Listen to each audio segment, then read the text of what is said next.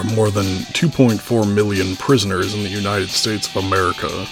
Since the year 2000, the total number of women serving in the United States has increased by 50%, while the male prison population has grown about 18%. It is now estimated that 1 in every 30 men will spend at least some time behind bars.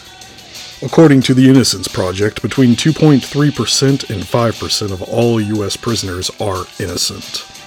The American prison population numbers about 2.4 million, so using those numbers, as many as 120,000 innocent people could currently be behind bars. So prepare yourself as we go in to the prison series.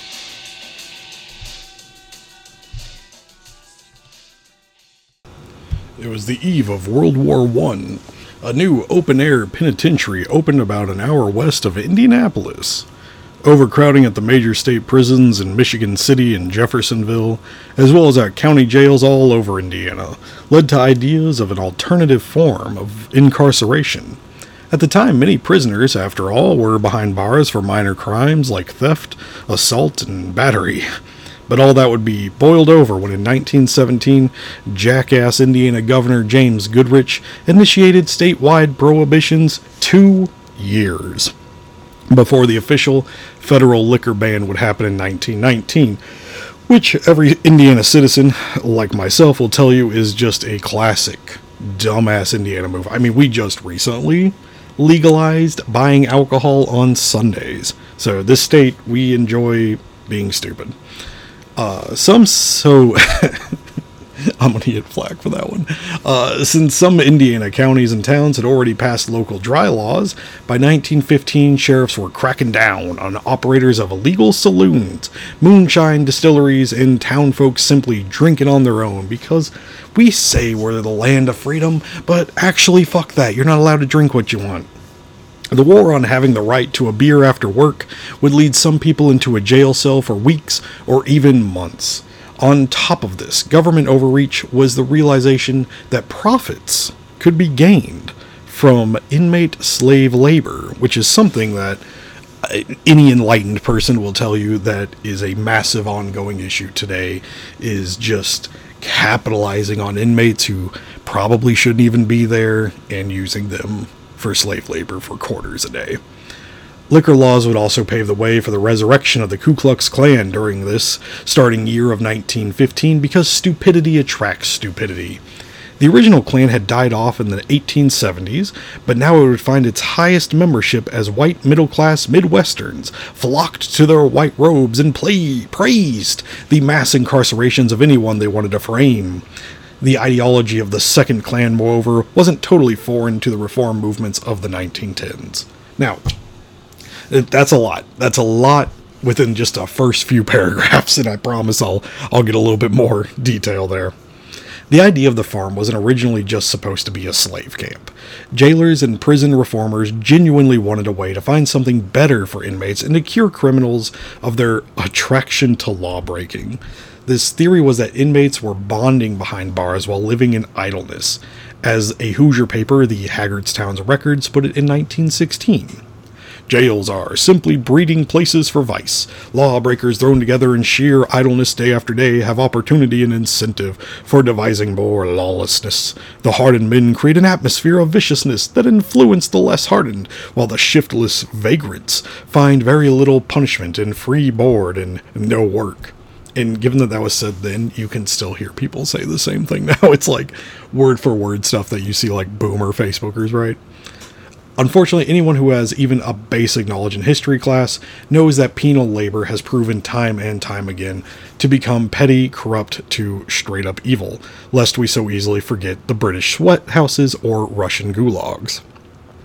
A 1913 law passed an Indiana legislator made possible the establishment of a pioneering state penal farm. That law appropriated $60,000 for the purchase of at least 500 acres of land. To help prevent party control and graft, the bipartisan committee, like the prisoners themselves, would receive no salary for this work. You are just working for work's sake. But it was a chance for prisoners to be outside and not sit in a prison cell all day. So a lot of people, farming was a big sense of pride It still is, of course, but during this time, people were really excited about it. The committee eventually bought 1,600 acres around Putnamville, 5 miles south of Greencastle, which is where I was born, in a hilly, rocky part of Putnam County. Much of this acreage was seen as garbage for agriculture, so no farmers even wanted it. But they went forward with it anyway, figuring, you know what, it's not supposed to be easy. The future farmland was covered in Indiana's gorgeously famous limestone, so prisoners were first put to work breaking rock in quarries. The classic imagery of a chained man with a pickaxe breaking rocks under the sun is exactly this and exactly what you're thinking of. The crushed rocks would be used for building roads and gravel for other farms, while the prison itself would pocket the cash. Inmates would also chop down trees, saw lumber, tend to dairy herds, pick from apples and peach trees, and harvest fields that grew corn, hay, soybeans, sorghum, pumpkins, and tobacco. The prison was also home to 190 pigs. Most of the harvested goods would be sent to patients and staff at state hospitals. Then, 3 years later, in 1918, a brick plant was erected, and soon prisoners were turning out 30,000 red bricks a day. The bricks were used in construction of a new medical college and a military warehouse in Indianapolis, and of the Indiana Village for Epileptics, later renamed the Newcastle State Hospital. An additional fun fact about Indiana history during this time is that epileptics were considered a menace to society and fully segregated from the public. Indiana's 1907 eugenic laws forbid epileptics to get married and would even sometimes be subjected to forced sterilization. So, you know, your boy, which I did that myself. I got a vasectomy, so.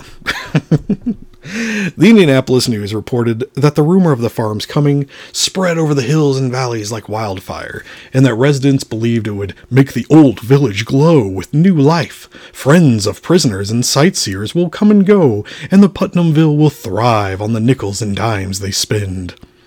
Although the farms were barely guarded, punishment for escaping was incredibly severe when captured. In classic Les Miserables style, inmates serving only 90 days could find their sentences extended by at least 2 years, when and if they were caught. The majority of the inmates sent into these labor camps were for petty offenses. The overwhelming amount was due simply to the new liquor laws. Oh, you had a Bud Light? Cool. Go break rocks every day.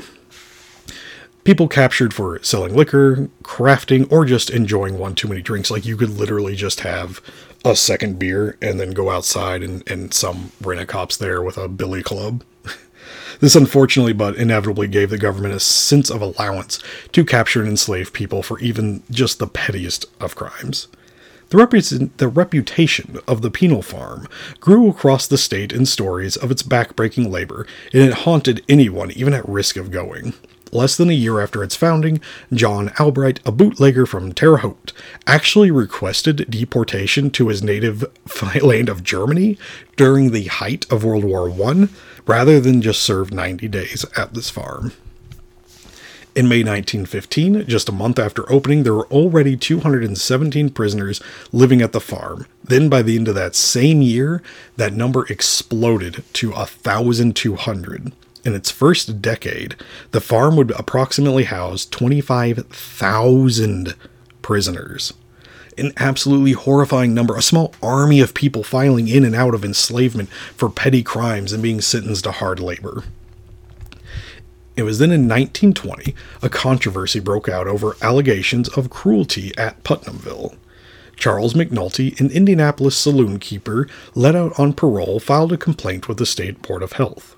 McNulty's claims about unsanitary conditions and violence were backed up a year later when Oscar Knight, a prisoner, filed a further complaint with a judge. Knight claimed that the jailers served inmates food that is not fit for hogs.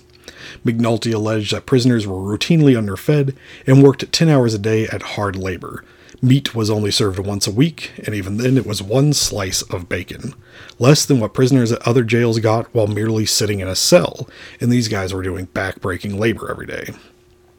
Musty and rotted meat was actually openly used for making cornbread 3 times a week, until Putnam County health officers finally forbade the use of it. On Sunday, sometimes 5 saltine crackers were seen as an appropriate substitute for the dry bread that they would normally get as a meal on weekdays. Some of the paid guards were openly cruel and inhumane, especially to persons with disabilities. They would often be seen beating weaker prisoners with canes and laughing at them as they struggled to do tasks. Because, of course, just any cartoonishly evil thing. Like, there's got to be a better vetting process for hiring prison guards.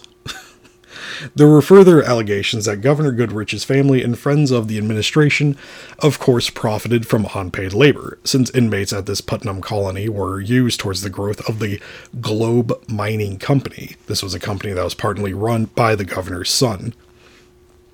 Charles E. Talkington, superintendent of the penal farm, blew these charges off, claiming Charles McNulty is a member of the International Workers of the World, or Wobblies, and Talkington had previously been head of the farm colony for the feeble-minded in Butlerville in Bartholomew County School District. Okay.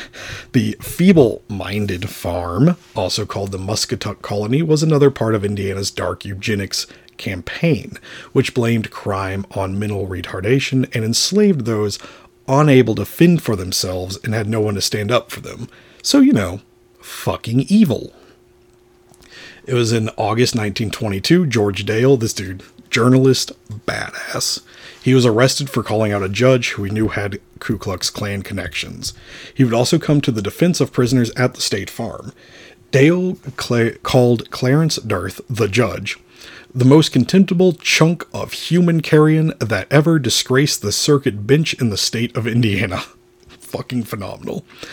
Dale was sentenced for contempt of court and libel, naturally, because judges sometimes just are the softest pussies ever that freak out if you don't worship their special robe and wigs.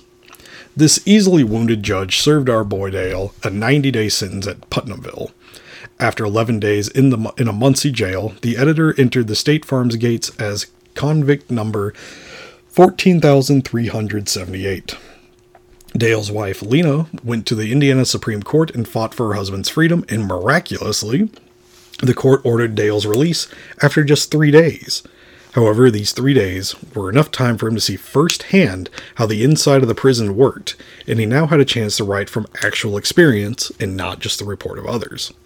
While wealthy bootleggers and prohibition violators with connections in government often got off scot-free, Dale wrote that when he went to Putnamville, he stood in line with working-class men, actual people serving actual time. Stepping into the prison, he explained that in exactly 10 seconds, my head looked like a billiard ball. This 56-year-old father of 7 claimed he was then forced to strip down and shower in public, received filthy clothes that smelled like sin, got sprayed down by a fruit tree sprayer, and was vaccinated by a veterinarian. Of the 8 meals he ate in the mess hall in the course of 3 days, he never got any meat. He slept in a miserable, freezing dormitory with 204 other inmates, most of them sick and packed in like sardines in a can. Dale insisted that many of these inmates were jailed on trivial liquor charges. He described one man whose family was left subsisting on charity while he rotted at the farm for almost 2 years, having no money to pay his fine, though prisoners were now supposed to receive $1 a day for their labor. Always keen to publish news about the discrepancies in punishment handed out to African Americans versus whites, Dale mentioned black teens at the penal farm sentenced for bicycle theft and other minor offenses were often given much larger sentences and harsher punishments. The editor put out an appeal to Governor Warren Terry McRae to investigate this Putnamville disgrace. While he commended the governor for investigating similar jail horrors in Marion County and at the new Indiana Reformatory in Pendleton, Dale wrote a lengthy piece about how the cattle on Governor McRae's bull farm near Kentland lived better lives than the prisoners at Putnamville. Taking heed of these accusations, Dr. James Wilson, the mayor of Wabash, Indiana, love that place, refused to send any further offenders to Putnam County until that place of horror was changed from a torture pen into a place of punishment where convicts are treated like human beings instead of dumb brutes. In 1926, 2 years after Ed Jackson, a literal fucking Klansman, became governor of Indiana, Judge Dirth and Editor Dale were still fighting. Dirth, once more crying like a bitch, sent Dale back to the penal farm when the journalist continued to ridicule him. Dale was also found guilty on a wildly exaggerated charge of liquor possession, which in this sense could probably just mean he had a can of beer.